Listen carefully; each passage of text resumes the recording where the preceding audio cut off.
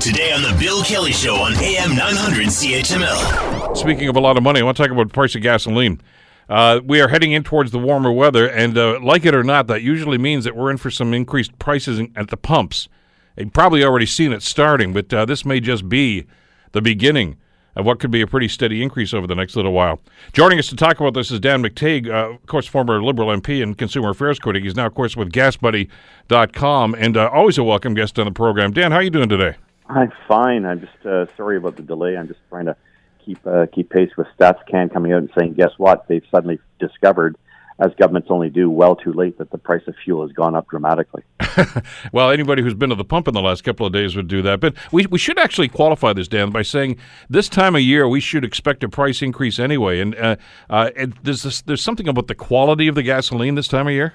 Yeah, Bill, we've changed over from winter to summer gasoline, and it's not so much the quality, but in fact what they have to do to reduce gasoline's volatility when it's subject to higher temperatures. So for the past 30 years, the Canadian government has requested that all gas stations dispense what's known as summer blended fuel. And it basically means as temperatures rise, that gasoline won't evaporate in your tank. It won't create problems for your car. It won't certainly wind up in the environment. During the winter, the reverse is true. You want something that ignites very quickly, and so the components in winter gasoline, usually butane, is the key element in terms of the mix. So from September 15th until April 15th, gasoline can be winter blend, very cheap to make, versus summer blend, which begins by law on all gas stations have to have it in their pumps as of April 15th. So just a few days ago, everybody has to be dispensing the more expensive to make summer blend of gasoline, and that stays right up until the mid part of September. How do they do that? Can they do that on the run? In other words, at the refinery, or do they have to shut things down and flick some switches? How does that happen? Sometimes they have to, but the basic changeover is called alkylates versus butane.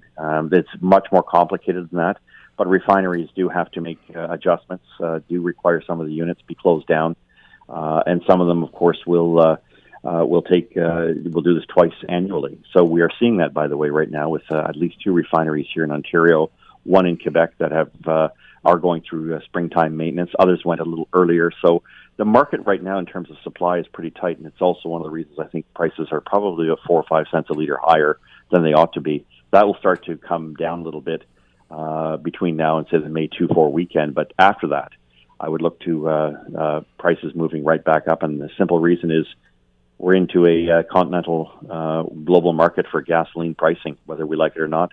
Americans are going through gasoline like never before. And that's an interesting point you're raising, Dan, because I think a lot of people may think, well, look, we've been taking stuff out of the oil sands for years now. We've got our own gasoline industry here, but we still buy our gas from the States, don't we?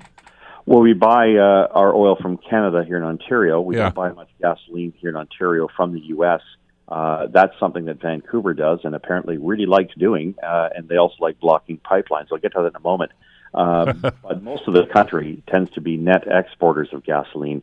Ontario is about even.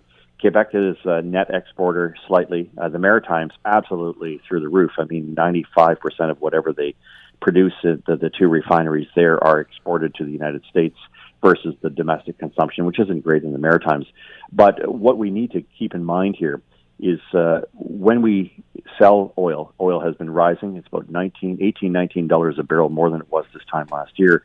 Normally, the Canadian dollar responds very positively. In other words, it keeps pace with the U.S. greenback.